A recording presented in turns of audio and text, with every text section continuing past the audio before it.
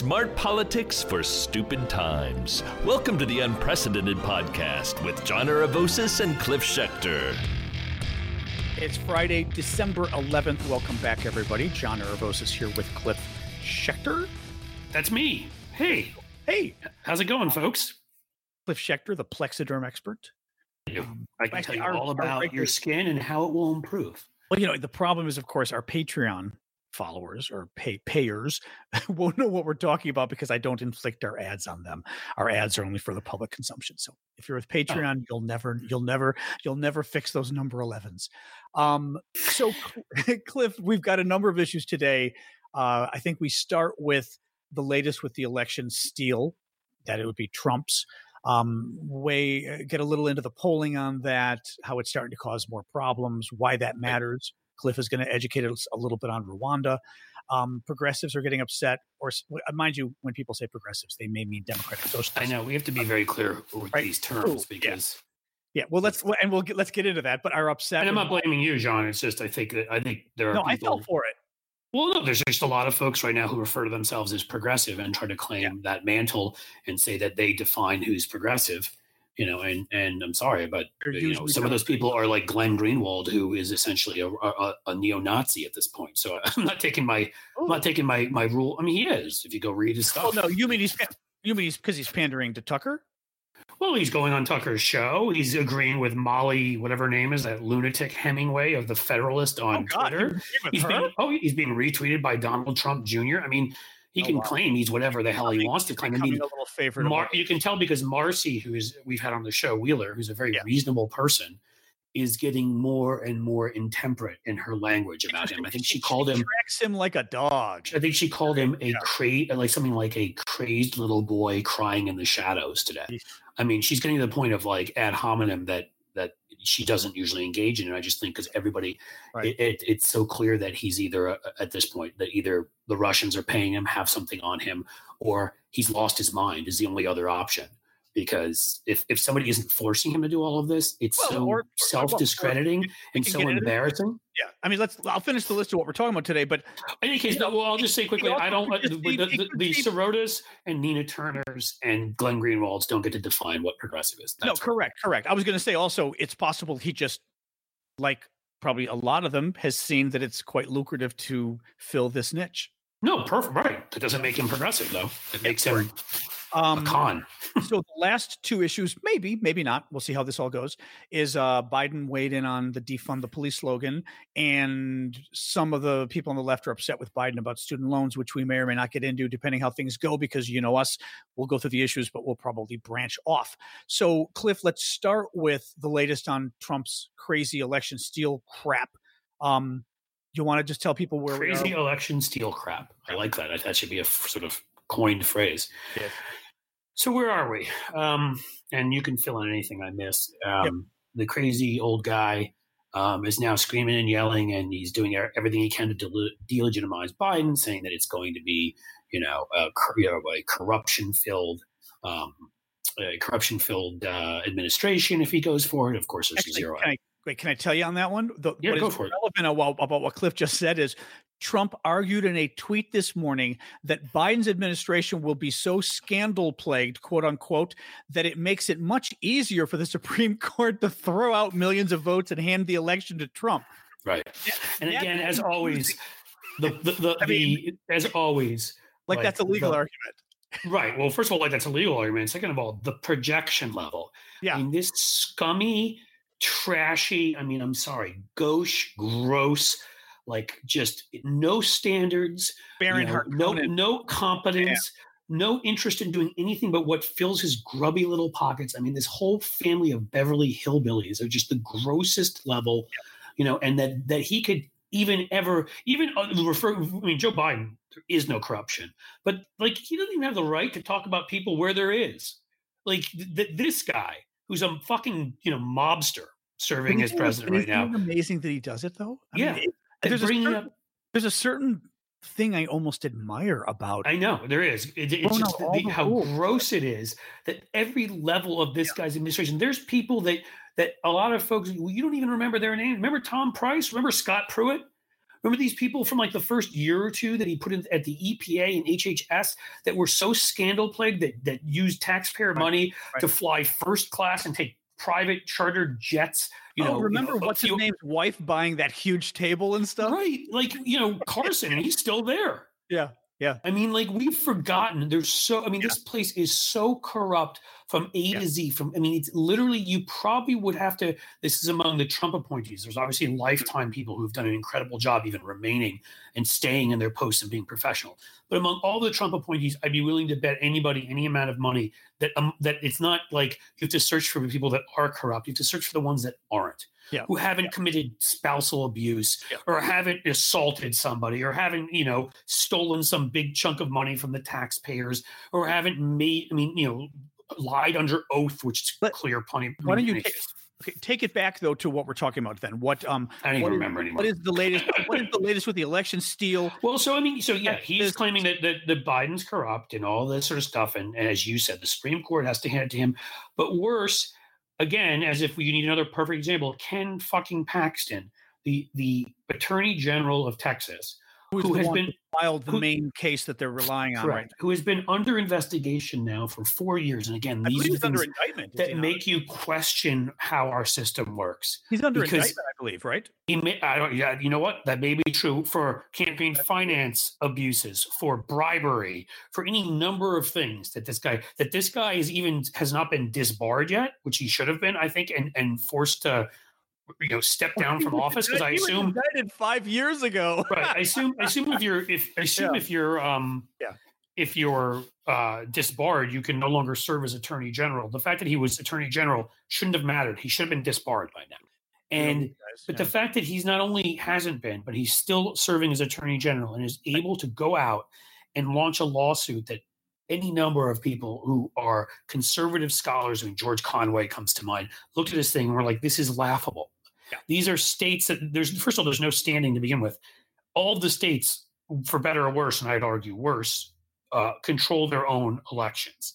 Right. Well, and let me put a finer legal point. What Cliff is talking about is the state of Texas is suing, I believe it's 4 or 5 other. I think it's 4. It's Wisconsin, Georgia, Michigan, and I think Arizona. About 4 of the states where they want to try to overturn the result. Right. They have no standing to do so. Texas has no right to say what Nevada or Ohio or anyone else does with their elections any more than the other states. Just let me finish one point. Okay, but I was kind of then they have a right to say what Texas. Right. What that legally means is, in order to file a suit, you have to have been personally harmed. So the state of Texas has to have been personally harmed by what this other state did. For example, a border dispute. You could argue there, of course, whoa, they infringed on our border and took some of our land. Okay, right. They're cutting off Nebraska, I think, and 1 or 2 others, Kansas maybe, although I think it's changed now because there have been elections and it's changed the law. We're suing for Colorado under this bullshit claim that, pot smokers in Colorado were coming across and committing crimes or something. But while my whole thing would be their claims are total bullshit, at least in terms of the law, they had the ability to make that lawsuit because they're claiming people were coming across a border that was harming them. So there was some harm, as John's saying, being done to them. Literally no harm other than Texas is trying to say, well, we voted for Trump, and if you let the other states steal it, then our vote doesn't count. And it's like, nah. And what the election lawyers are saying is, if the Supreme Court were to even let that argument stand, it means guess what happens next? Every Democratic state is going to start suing every Republican state for the same thing. Correct. It basically is the road to tyranny. It's ridiculous. And it's sort of, I view it as the McConnellization of everything. What McConnell has done as a Senate Majority Leader is all he cares about is protecting his power and protecting his donors. And along the way, he does all these fake things where he stands up and he pretends he's for this, and then it's all performative. There's no actual legislating because he doesn't believe in that, unless the legislating is cutting regulations or taxes or putting judges on that will do the same. Because that's all that these guys care about, and that's all that matters to him. Right. So now the same performative bullshit is now. We've got these Republican attorneys general doing it. 106 members, maybe 17. I believe, just to help people find our point, 17 or 18 attorney generals from the various Republican states have now joined in the suit, or at least are supporting it. Right. as well as an amicus brief, friend of the court brief from 106 Republicans in the House. And how many are there in the House at this point? 180? It's a majority of their caucus. The majority of their caucus now are trying to overthrow a free and fair election. And I can tell you, I read Trump's brief. I read yesterday because Trump filed a brief. His lawyers filed a brief as well. And it is hysterical because you read through the brief and they literally say, we're not trying to allege that there was voter fraud. Literally, there's no claim that a single vote was stolen. They're claiming, but because they changed all the rules at the last minute and they weren't allowed to, by for example, extending voting or something, hours, whatever, it could have led to fraud and we'll never know. And then, Cliff, you're going to love this. Then they brought up the famous, look at the data. Donald Trump won Ohio and Florida, and nobody has won Ohio and Florida and lost the presidential election. Not only is that wrong because Nixon did, or no Republican, I think they said, but what does that? But what does that matter? He's a Republican. He's a Republican. Doesn't matter. Yeah, Nixon. No, he was saying no Republican had ever lost at losing those. But it's still wrong because Nixon was a Republican. Right. That's the point I'm making. Gotcha. I'm just trying to make clear what he said. He didn't say nobody. He said no. But it doesn't even. That's like. I mean, that's like saying, anyway. I've never had a soda before on a 90-degree day. Now I did. So what? Right. It could never happen. It never happened before when the electoral vote counts were totally different. The coalitions each part. I mean, I don't even understand how to explain the illogic of that statement. How stupid that statement is. It's so dumb. I have trouble coming up with a metaphor for it. Yeah. And I'm trying to find, I grabbed a couple little quotes from the brief, including that one, that were just so outrageous, but basically they're not even making legal arguments. I mean, there never was a 9/11 before 9/11, so 9/11 couldn't have happened. Yeah. I mean, and again, and they're wrong anyway, which is the really funny part. I mean, the fact that they would literally say things in their brief, mind you, these are points that people have been, we talked about it in our last podcast, right? With you and Bill. You and Bill both said, that's not true. Nixon. I mean, the fact, I found the briefs here, the fact that they are bringing up points that have already been debunked in their brief means their lawyers, first of all, it means the lawyers don't care and they're being sloppy, but it also means, I guarantee you, Trump said, I don't care if it's not true. Put it in there. Nobody checks, right? No, I mean, that's exactly right. Now, here, let me tell you, sorry, real quick, let me read this to you. So when I talked about how and then overall, he talks about Ohio and Florida and how down ballot Republicans won their races. In other words, in the various states Trump lost, you even had Republicans win their races, which means something's wrong. And he says, no one's ever split tickets before. So but he talks about, getting more votes than any incumbent president. Listen to this. These things just don't normally happen. And a large percentage of the American people know something is deeply amiss. That's their legal argument is these things just don't happen. I mean, again, what this makes clear, John, and what I think this is an important statement to make, okay? He is every bit as bad as every fascist and communist dictator, every authoritarian who we have pointed to, and people are like, oh, you're exaggerating, like Hitler, Mussolini, Stalin got to do certain things because they got to do certain things. They didn't have histories of democracy in courts, even ones with appointed judges by George W. Bush and Trump, who were willing to stand up for the rule of law, or any lawmakers who had a large enough voice, who were on the side of their party that were willing to speak out against them. Trust me, most Republicans are fucking cowards, but at least Romney here. I mean, Romney called this madness. It was a pretty strong statement that a lot of us appreciated, or members of that party, or, that kind of thing. Like, we have certain things in place that have prevented Trump from doing his worst. He still, when he leaves, will have found a way to allow a pandemic to kill 350,000 people, probably. Okay. If not significantly more. And the number of people beyond that who will have permanent heart, lung, and other problems. I was reading a whole thing about that. Yes, is frightening. Did you read the young person whose lungs? Oh, no, it's David Latt.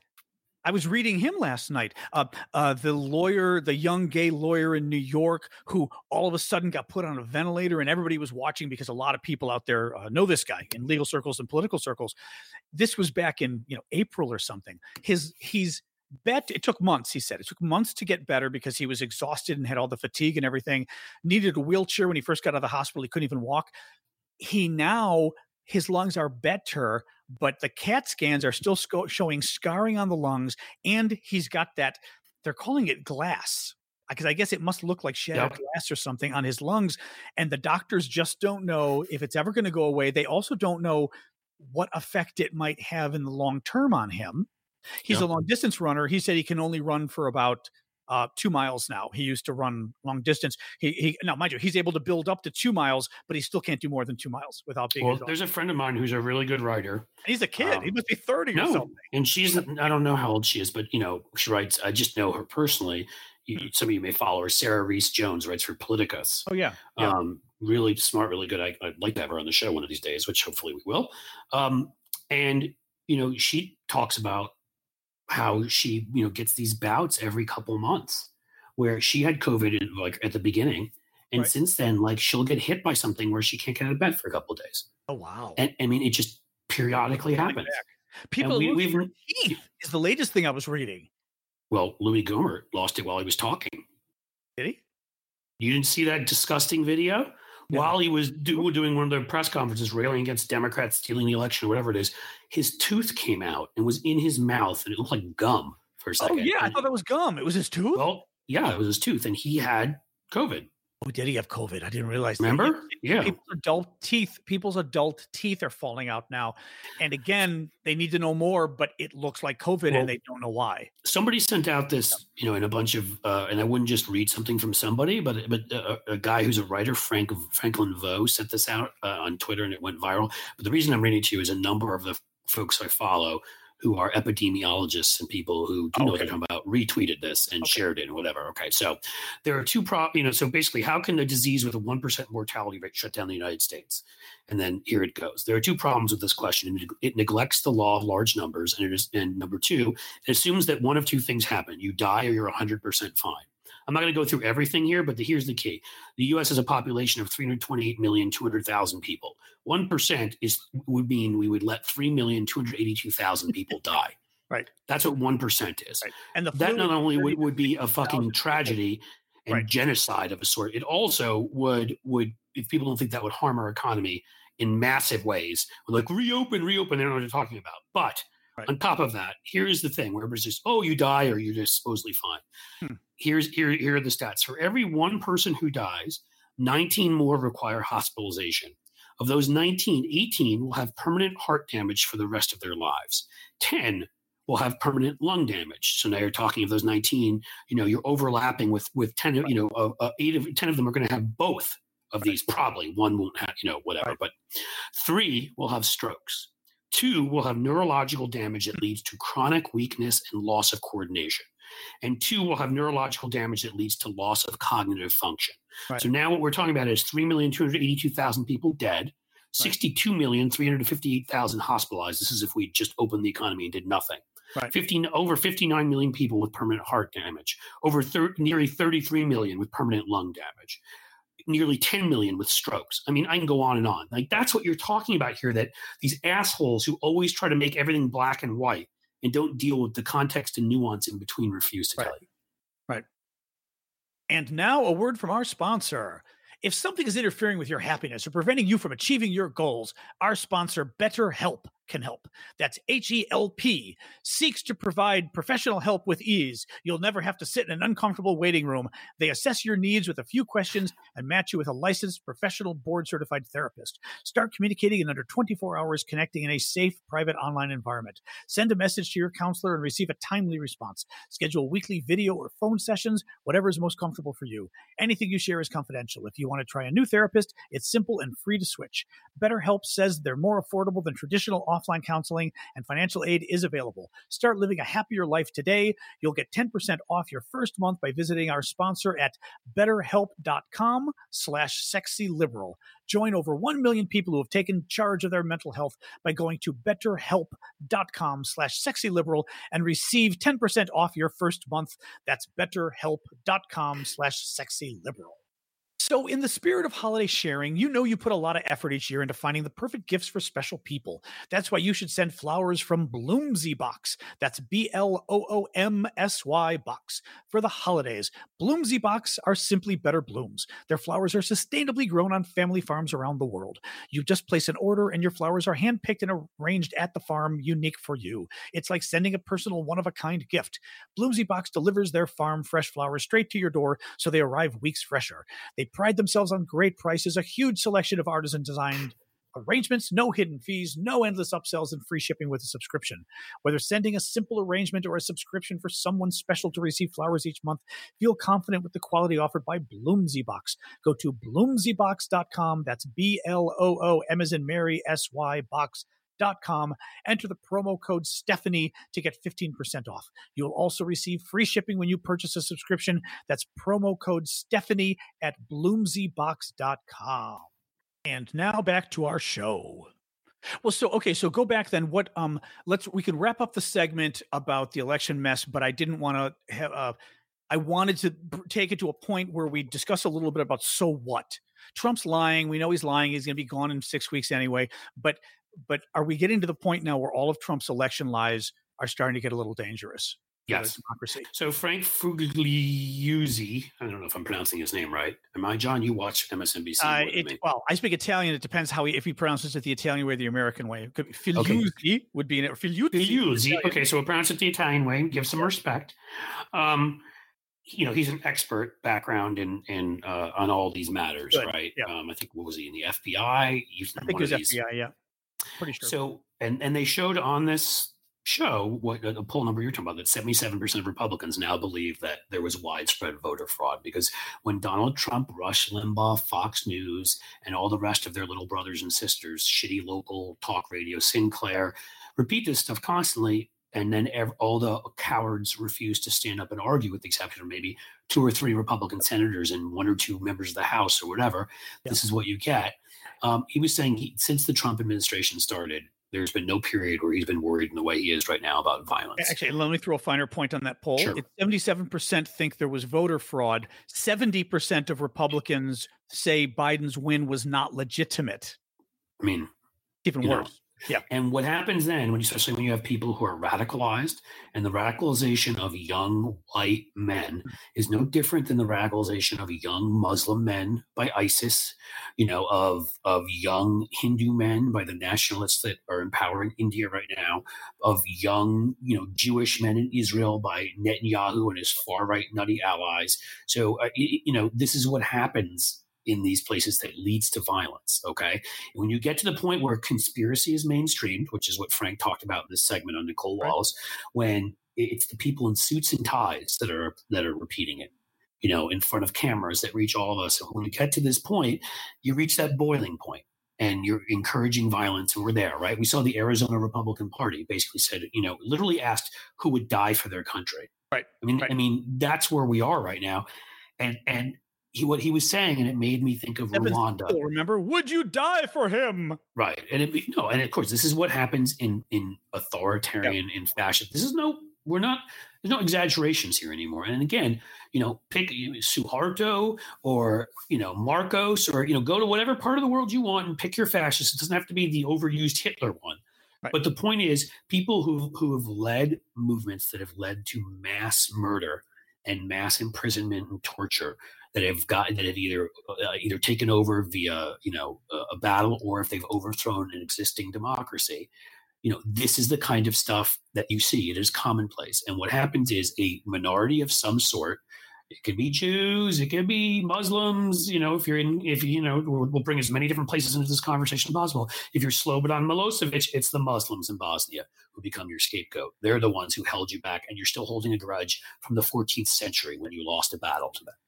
All right. And that's your nationalist rallying cry. Yeah. The point is that when you get to this point and where we're at, it just takes a spark. And I'm surprised there hasn't been more violence at this point. I am too. But I'm talking violence of, these militia groups storming voting places, these militia groups taking out some. No, you're right. I would be worried. I mean, what's going to happen in Georgia? The point is that it doesn't even have to be coordinated. It's not coordinated in a way like they're all saying, we're going to do this at 12 o'clock or whatever. It's that these groups is coordinated. That's what matters. Well, yes, but these loosely tied groups. No, I'm agreeing with you, though. I'm saying they're getting their marching orders from Trump, and then they're all loosely out there listening. In a million other places, they're getting their NRA emails, and they're getting their listening to Rush Limbaugh or the local Rush Limbaugh in that market. And the key here is that, that spark. I mean, I shudder to think what would happen. So what happened in Rwanda was that, the Tutsis, when the French were there, were lighter skinned than the Hutus, and there had been interracial, relationships and marriage. Right. And for that reason, the lighter skinned Tutsis had been treated preferentially by the French, which was bullshit. Okay. However, the French left, and the majority of the population were Hutu, and the Tutsis were still a sizable minority in the country. And the Hutu nationalists started scapegoating them, particularly one asshole whose name I can't remember right now, who's been indicted by The Hague just literally within the last year. They finally got him, right. Who owned a number of talk radio stations. And what they started doing is talking about how Tutsis were trying to steal the presidency from them, or were trying to overturn, this and that, and played into every conspiracy. And it was the French still trying to control them, and and all of that kind of garbage. And people were neighbors. Hutus and Tutsis were neighbors, living next to each other like Republicans and Democrats here do. But they were primed to go. And what happened was there was a plane crash where the Hutu leader died. There was no evidence that anybody doing anything negative. The plane crashed, and then the Hutus went on not all Hutus, but the radical ones went on the radio, on these radio stations, and started saying, how many Tutsi cockroaches can you kill today? Right. They dehumanized them. They made it a challenge for people to kill them, and people took out machetes, and before you knew it, within a month, 2 months, 3 months, something like that, 800,000 people had been massacred. Jesus. Right. I mean, this is what we're talking about. Now, do I think that kind of thing could happen on that level in this country? I'm not saying it can't. I doubt it, because it could lead to a civil war. What if Trump died? Well, that's where I was getting, which is, sorry, go ahead. What if Trump's plane went down, or in some other way, right? Yeah. And to be clear to any asshole who wants to misconstrue me, I am not wishing for that. I'm asking a what if in terms of what would happen to this country. He's old and he just happens to die. I mean, right. Yeah. The conspiracies out there right now would all be that, we did it. And what happens? And this country, unlike the United Kingdom, unlike Japan, unlike pick any other number of high-income countries, there are guns everywhere, as we all know. Right. And now you have groups of people who already are conspiracy theorists, who already get together in their militia bunker and drink recycled urine and God knows what else they'd fucking do, waiting for the end of the world. And they're coming out, and they have assault rifles, which are weapons of war. And they've already sworn to die for him. Correct. And now they come out. So the difference is that the military has proven that they are still supporting the vast majority. I could see some of the enlisted people that are Trump people, coming and attacking people, but overall, those that control the military, those that control the diplomatic corps, those that control the courts, all of these folks are still on, if you want to call it, reduce it to team democracy. They're still with that.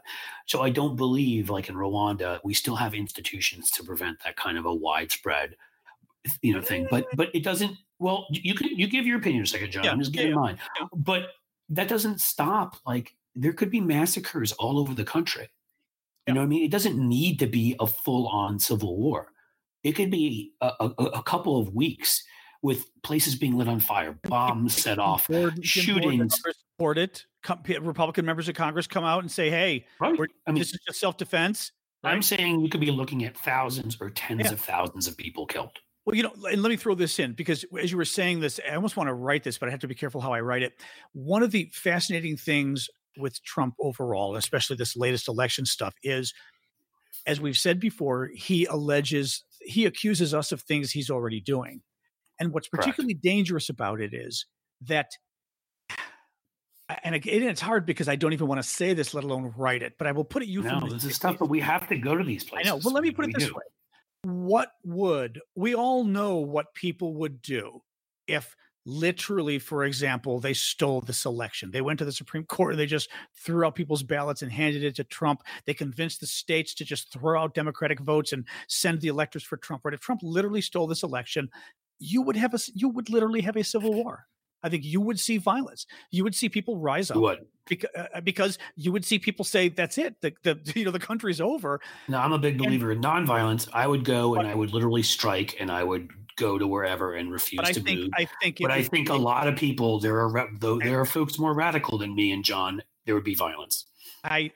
And again, I'm gonna be careful how I say this, but if literally the system of governance breaks down and the courts break down and everyone is in collusion to get Trump to help a illegal person become president and throw out, then you are no better than Venezuela or any of these other countries. No. And I think violence becomes inevitable is what I'm going to say, because that's all you have left in that case when literally you've had a coup d'etat. Right.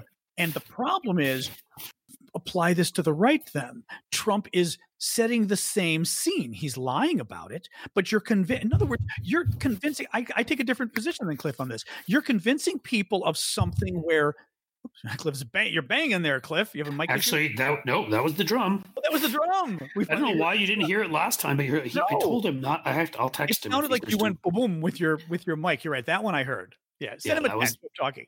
But the concern I've got is what is being alleged by not by both sides. What we are alleging, you're a both sides kind of guy. I know. Well, that's what I'm trying to say. But we are worried that Trump is literally trying to steal the election. And if the election literally were to be stolen and an illegitimate president were put in office because they literally got the courts and everybody involved, you would have a civil war. You would. What they're doing on their side is trying to provoke the same thing from happening based on a lie. And that's why I worry, because I guess what I'm saying long-windedly is Trump is lying about all of this. But when Biden gets in, the final lie is going to be they literally stole the presidency. That man isn't even president. Our guy was. This country no longer is a democracy anymore. Those are fighting words that not just crazy people, normal people raise up arms when that happens. If you're talking about a coup, you're right. If there were an actual military coup in this country, good luck arguing to people, well, I think people should be nonviolent. If there were a military coup, no one's going to argue that people should be nonviolent. That's my concern.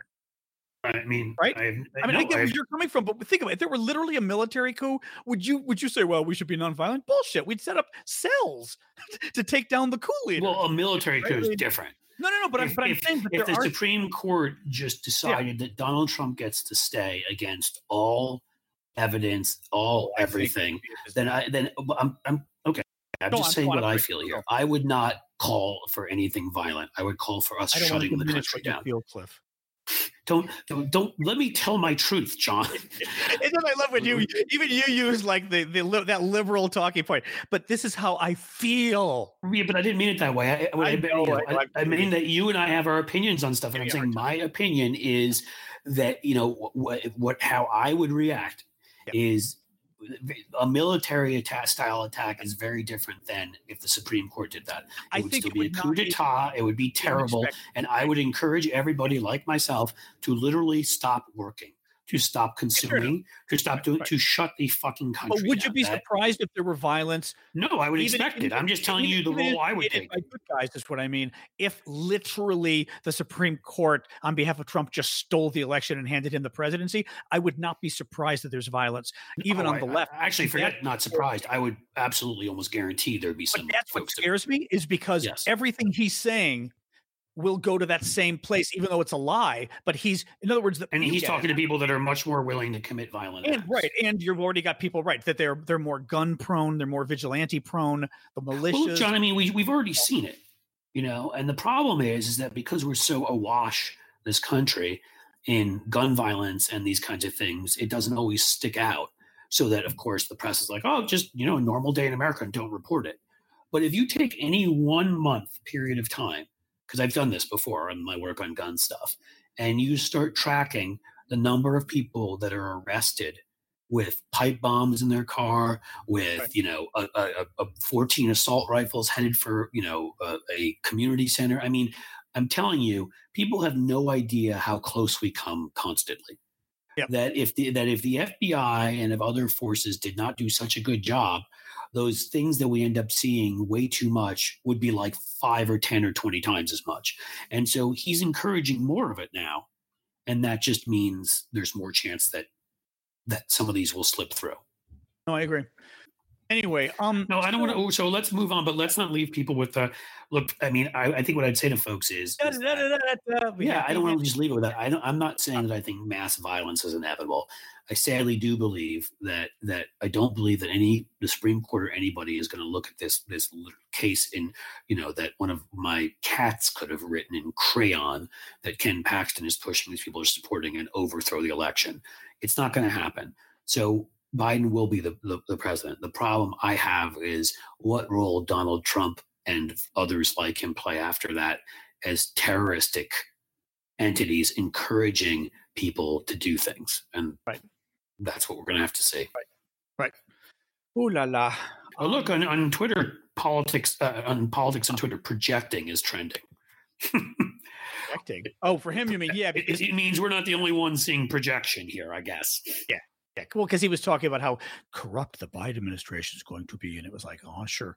So the cabinet issue has gotten interesting. Cliff and I were actually talking about this offline the other day, but and this always happens, and it's fine. Different interest groups are vying for getting cabinet appointees.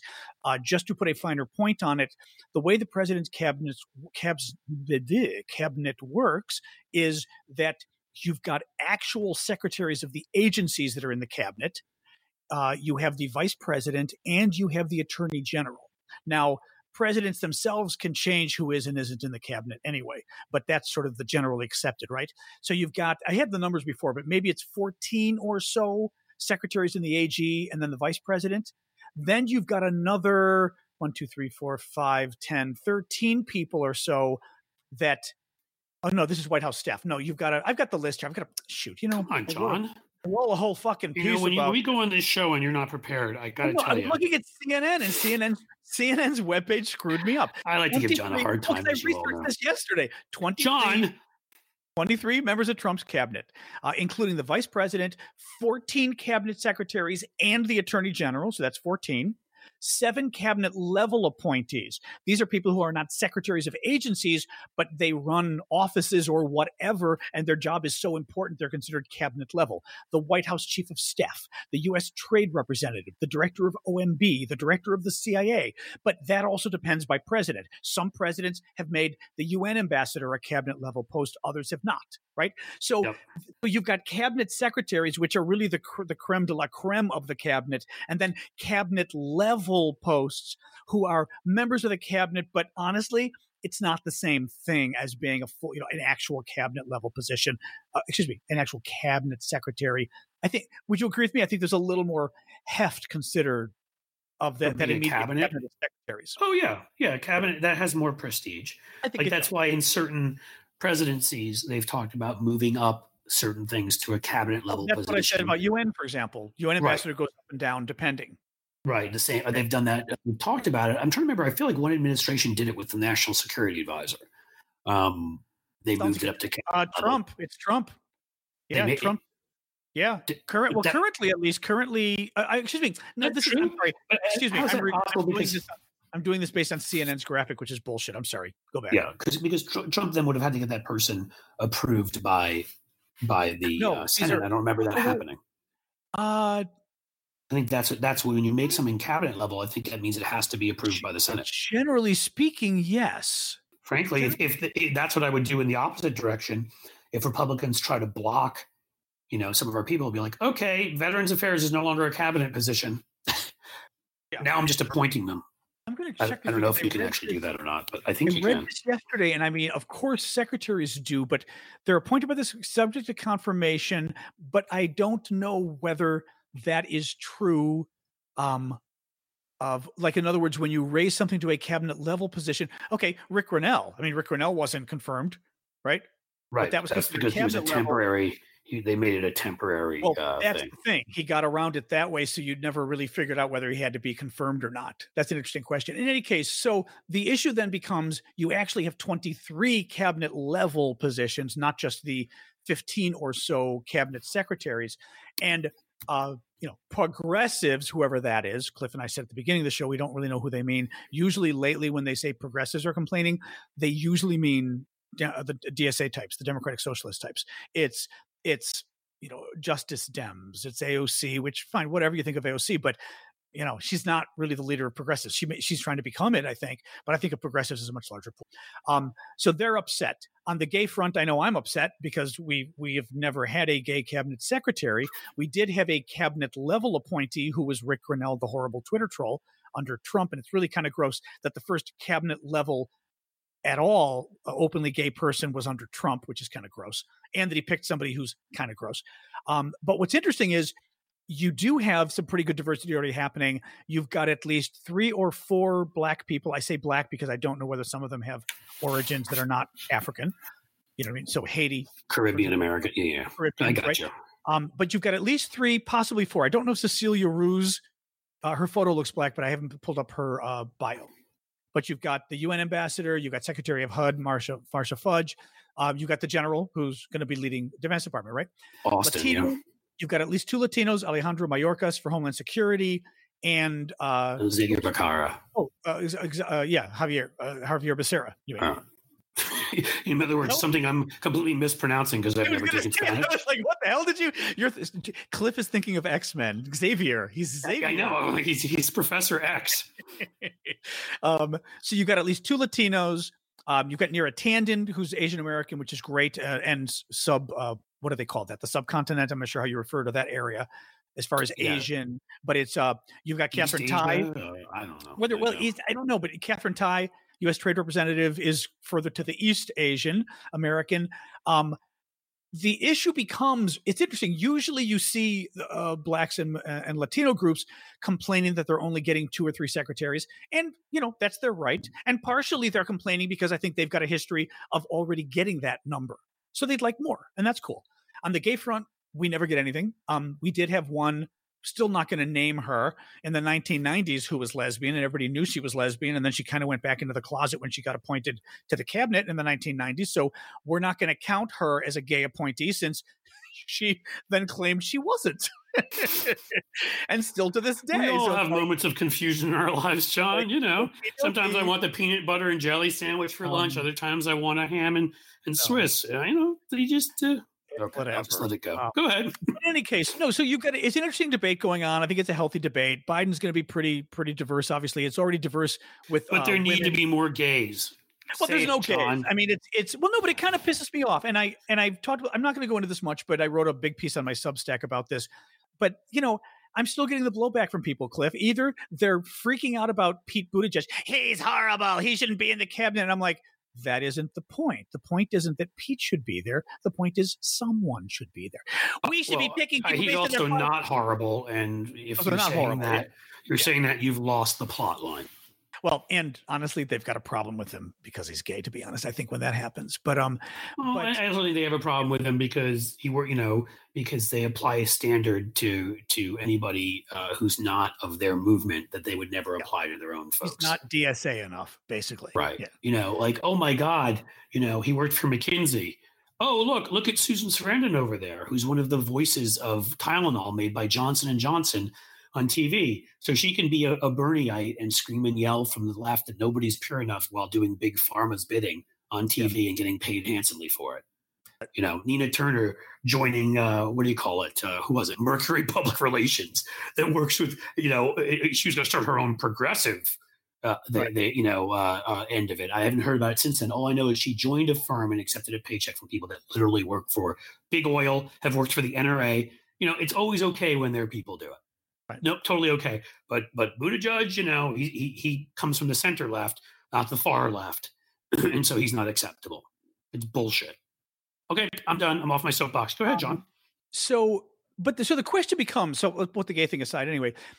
I mean, I'm intrigued by saying, progressives haven't gotten theirs because I guess I'm not as used to hearing that kind of an argument. Maybe we had it before, but usually we're talking about the different Democratic constituencies, ethnically, women, race, etc. Well, different minority groups that deserve representation. But progressives, though, is that a typical argument to make?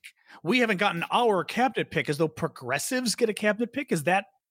No, I mean, I'm saying it hasn't been. It may. You can overall whatever you define now as your ideology. Yeah. I mean, it's funny because again, and we've brought this up before. You and I early on. when we first started doing at least some of the advocacy blogging, whatever, in like the 2000s, spent a lot of time attacking the DLC, who were the quote unquote, moderates of the party. Yep. Now there's a group that's obviously pretty clear to the left of us, but everybody wants to make it out like it's moderates versus the left, as if there aren't 3 or 4 different shades there. Yeah. I don't agree with Joe Manchin's politics. I also don't agree with Rashida Tlaib's. No. I'm somewhere in between them. And so it's not like you can't make it an either or. In between them, I would even say. Right. I'm vehemently in between. I'm not even a shade in between them. Like, I am too. Now, I wish, if I were being honest, that both of them, because they're both outliers from where the majority of the party is, one has to represent West Virginia. The other one represents a very to the left district. I wish they would both stop trying to talk for everybody else in the damn party and represent their areas faithfully so they can get reelected, because I get that's what you have to do. But neither of them speaks for all of us. They just don't, So in any case, that part frustrates me too, because if now we're saying everybody gets their ideology represented, well, where does that stop? Right. I mean, how many ideologies do we want to say? Do you get a populist one? Do you get a progressive one? Do you get a moderate? Do you get a center left? Do you get a liberal? Do you get, right. Where does it all end? Well, also, where does it end, John? No, but let me ask you, Marcia Fudge, she's not what you would consider a lefty? Really? Is she not? I didn't say I didn't consider her a lefty. No, I'm asking you. I'm saying hypothetically that they're saying we don't have any progressives in the cabinet. Marcia Fudge, I guess I'd have to look at her overall record. But remember, she was the one at one point who was talking about challenging Nancy Pelosi from the left. Yeah. To be speaker. I mean, I think she's pretty far to the left. But you see, again, here's where you're making a mistake, John, is that it's tribalism. It's not about ideology. That's what I think it is. They want us. If you're Fudge, Marcia Fudge, just like if you're Sherrod Brown or Tammy Baldwin or let's pick a big time progressive, Elizabeth Warren, you're not part of them because you didn't support Bernie. Only if you supported Bernie do you count as a progressive. Well, Kamala, it doesn't matter how far to the left. Kamala, I'm already forgetting how to say her name. Kamala? Yes. What are you? You're doing what I did to Mr. Becerra now. I'm doing Kamala again because my Midwestern thing. Okay, yeah. That is very Midwestern. I love it. It's here in Cincinnati. That sound. Kamala.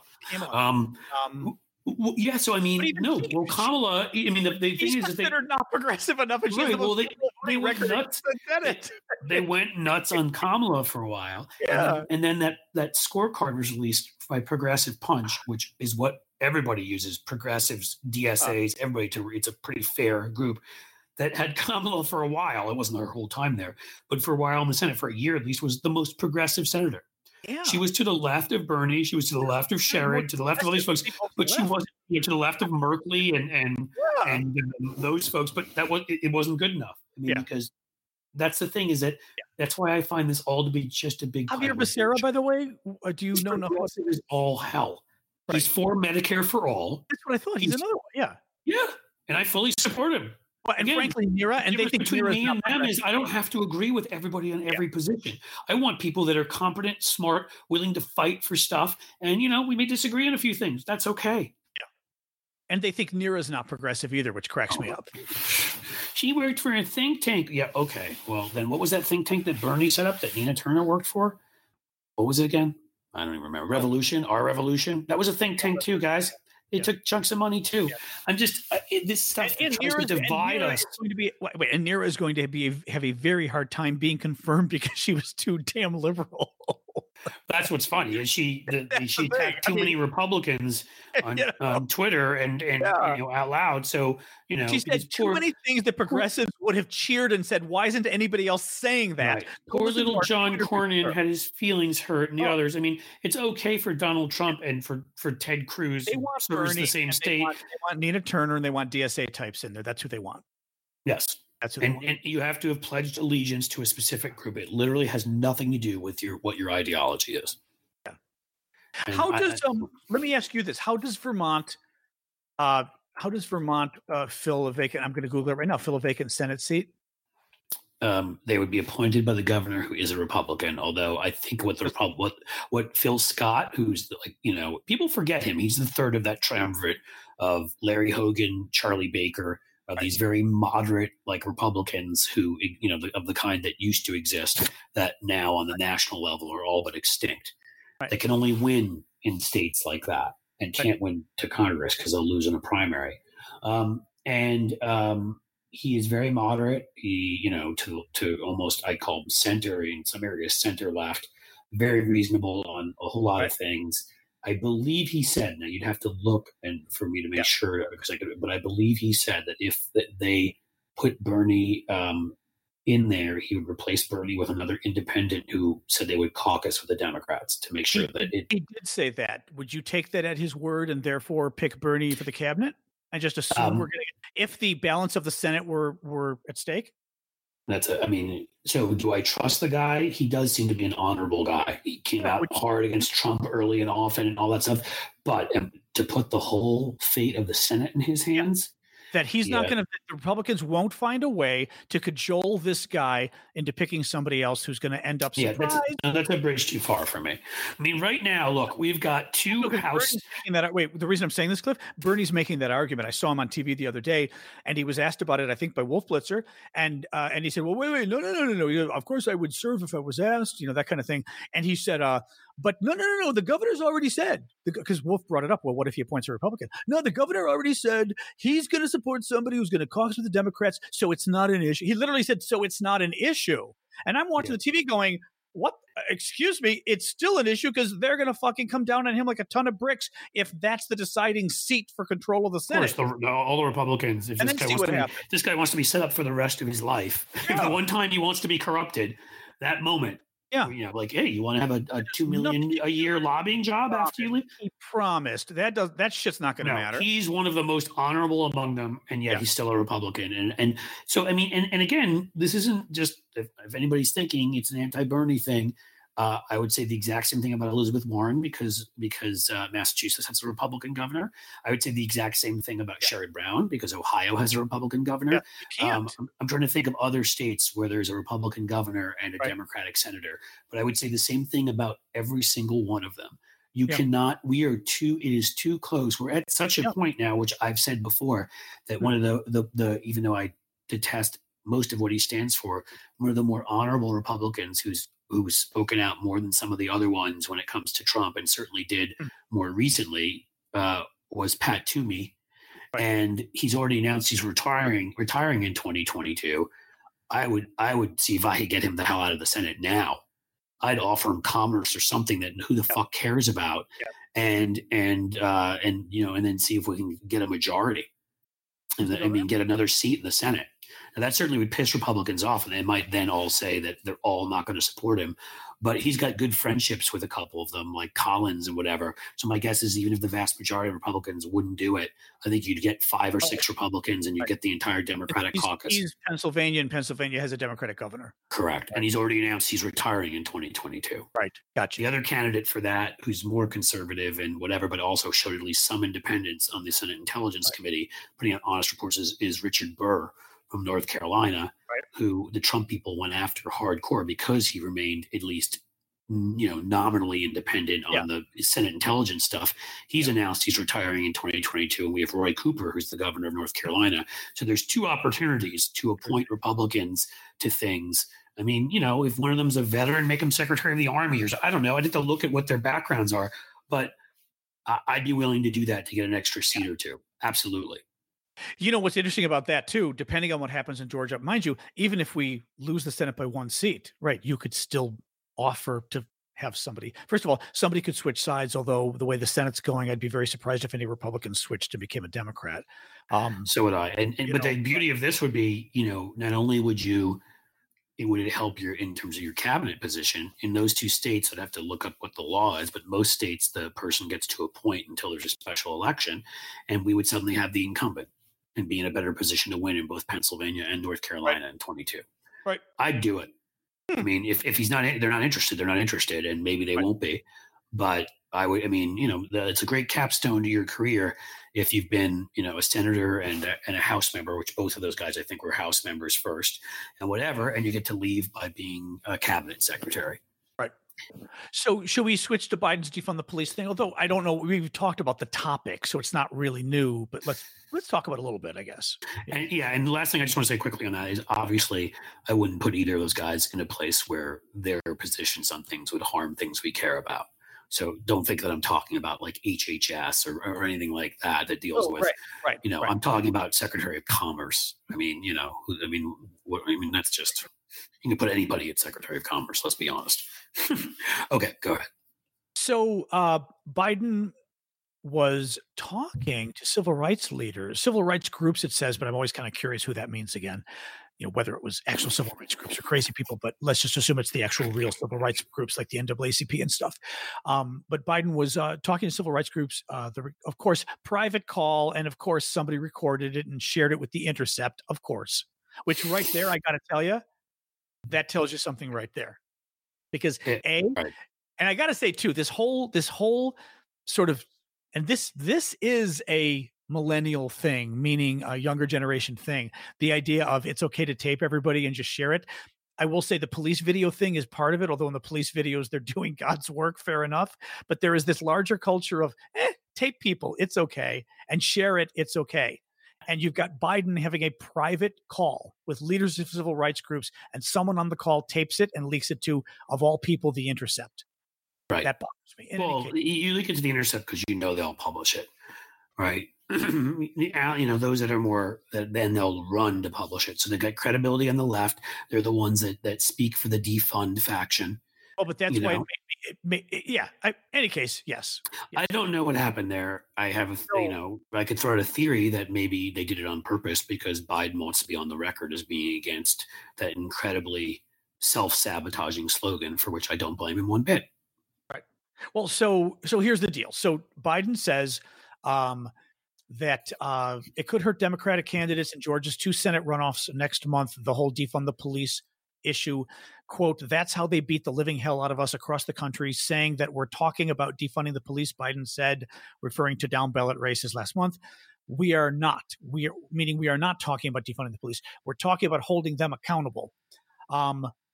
Over the summer, but this is from Axios, I think, Biden resisted the calls of demonstrators and progressive organizations to defund police departments and shift funding to social services, though his website promises to reform our criminal justice system. The Minnesota, as you know, I want to say it must have been Minneapolis, was trying to wipe out their police department and failed. Yeah, the city council, which again was sort of surprising to me because I know Minneapolis is, most of the cities these days are pretty liberal. But Minneapolis never jumped out to me. I mean, maybe it's because that the incident that started the whole movement happened there. So maybe it's just because of their proximity to the murder of George Floyd. Right. But I wouldn't have thought, I would have thought a Chicago or a San Francisco or New York City would go first on that kind of a thing. Chicago, they'd go nuts. They defund the police, people would freak out. Well, that's the thing, is that it's insane. I mean, look, again, it's what gets me mad is that then people start saying, "How can you be against police reform?" Because nobody gets that. Even the article, the slogans are talking about matter. The article says that but Biden had on his website that he wants to reform our criminal justice system, as though that's contradictory to defunding the police. So even the media is playing. I would say to folks, after the time that I've spent working as a board member of the Ohio Innocence Project, you couldn't have a much lower opinion than I do of the fairness of our judicial system, from prosecutors doing things for political reasons to police getting away with abuse. The things I've seen are horrendous. And yet, much in the same spirit as other things that are horrendous that have happened, I don't want to quote Spock about doing the greatest good for the greatest number of people, but I may have to here. My belief is that still democracy is the fairest and best form of government. You can't overthrow it with revolution and get something better. You get Robespierre on the other side. So what you do is that you reform the living shit out of the situation. Do I think a lot more money should be taken from police and given to social services, given to people that can come as mediators and prevent violent acts, particularly when it comes to spousal abuse and all that? Absolutely. Do I believe that we should have courses on de-escalating, take all of the military machinery we've given police the fuck away from them? Absolutely. Do I think that we should have more robust Miranda laws on these kinds of things to protect people so that we don't get this abuse? Absolutely. And I could go on and on and on about the many ways that I vastly believe that this system needs to change, from what we're doing right now to some of the stuff that we're pushing, which is getting an advocate for the defense in prosecutors' offices. So there's not just groupthink there. There's somebody pushing back against what the case and saying you don't have evidence here, you can't hide evidence. Can I tell you real quick on that point? Yeah. I witnessed a case where a public defender, I actually sat in the court and watched the case where a public defender defended somebody, and it was a case that I was familiar with. And it was horrifying. I mean, first of all, what was horrifying to start with, just the whole, I don't want to say the violence of the system, because the person being accused very well may have been guilty. I don't want to go into details. But it's still a violence of the system, no matter who the accused is. Well, it's very scary because you're presumed innocent, but you're still in shackles and the whole thing. It's very dehumanizing. But then again, I guess, what do you do? But it's still weird. But what was bothering me was this public defender was horrific, did not know the case. I was sitting in the back of the room, and it's all I could do to scream and go, what about this? What about this? Right.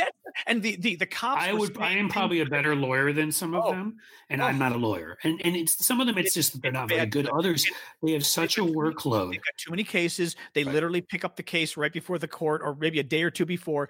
But they're actually heroes. What I would do is do the very same thing I've often talked about, which if we think that teachers are such an important part, and they are, of our system, if we think public defenders are, and they are, and all that, I would pass. I mean, again, the problem is who's the constituency for it, and you have Mitch McConnell's will pocket. But that's another thing I would do. You want to reform the system? I would pass a vast, vast bill to hire many more public defenders to make sure people are getting better educated on the law, to make sure people are all fair. Yeah, well, actually, in this case, you had crooked cops as well. So that but my point here is, and this is where, again, Democrats tend to fail, it's not about helping poor criminals get off. This cop needed to be held accountable because he was crooked and he was destroying evidence. He was lying up there on the stand. They need to be held accountable because that crooked cop, he's coming after you and yours sometime too.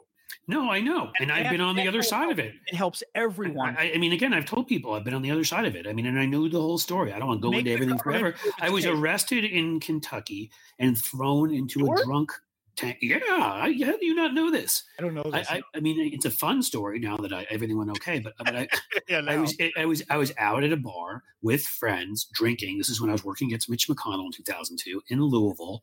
And I was renting a place in Louisville to work on that campaign. And a friend of mine on the campaign, she said, I can give you a ride home. Nothing untoward about it, just that she could drop me off. And I was like, no Uber back then. I had no car. I was thinking of calling a cab or whatever, but that, you have to wait for a while. And she offered and claimed she wasn't drunk and, vociferously claimed that. And I was drunk enough to not be able to tell that she probably was too drunk to drive. And it was a mistake, clearly, getting in the car. But I got in the car. I swear to God, the police pulled us over when we maybe were a quarter mile from where my house was. And she tested, drunk, was going to be arrested immediately. But here I am in the passenger seat.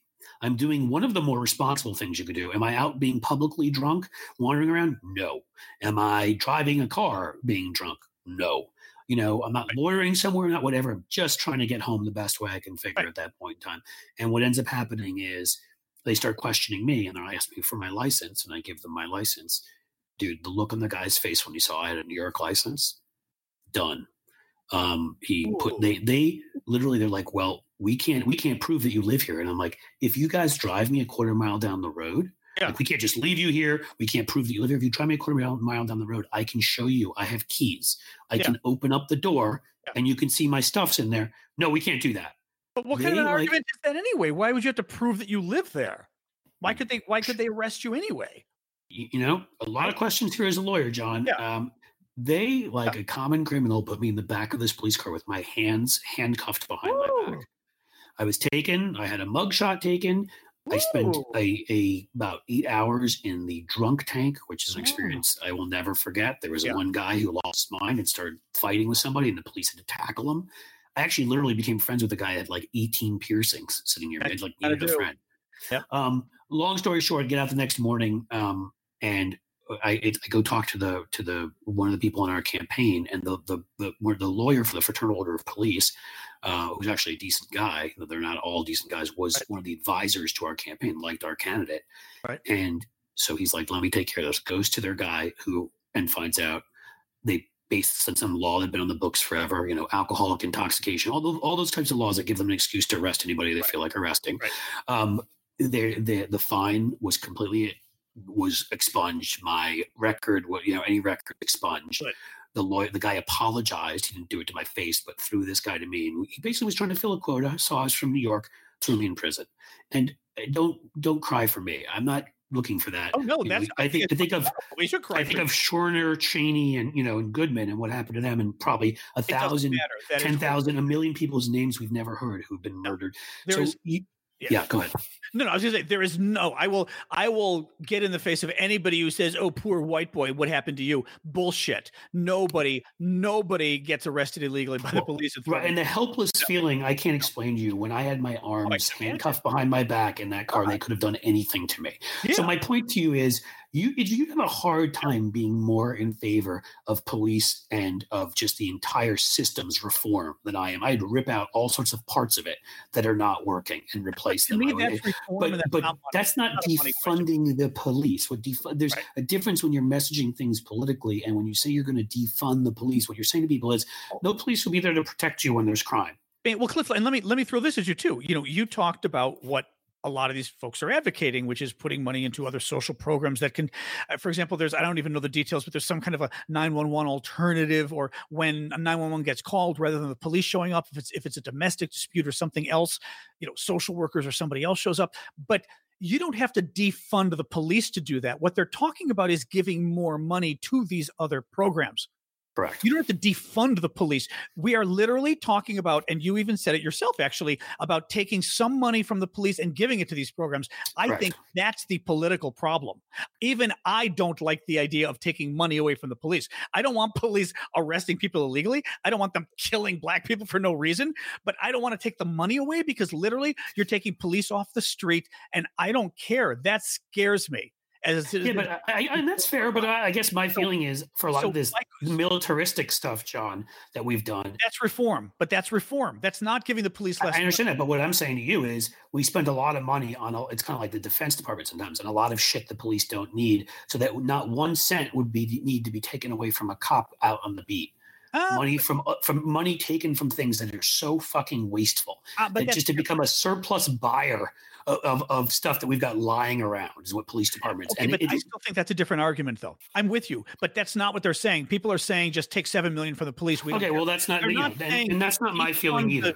Defund the militarization of the police. I understand. I don't believe I don't even believe in using the word defund.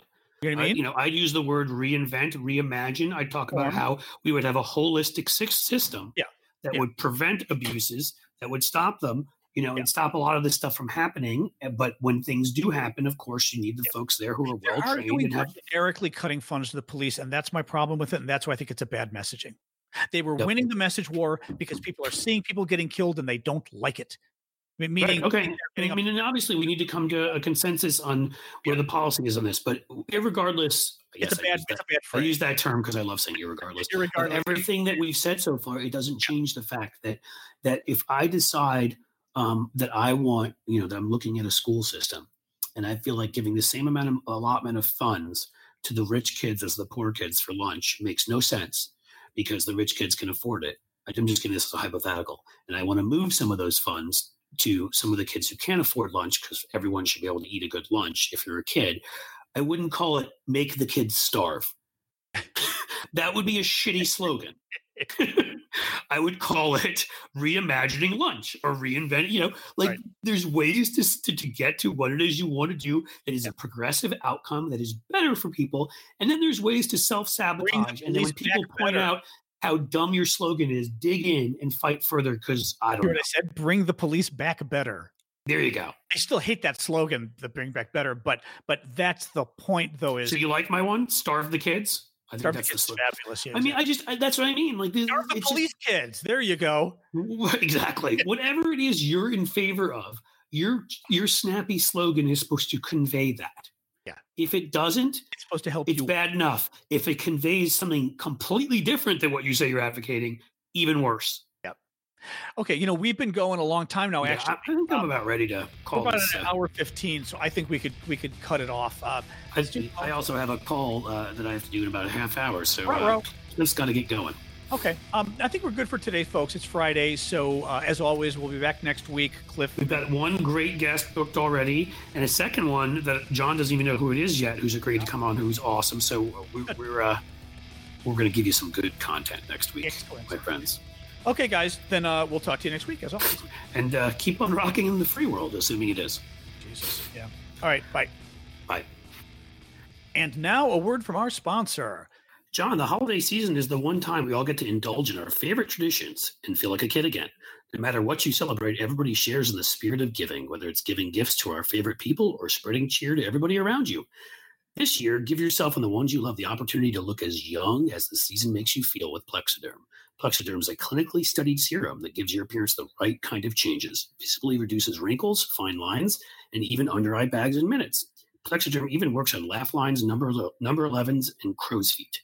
Take up to 10 years off your appearance in less than 10 minutes.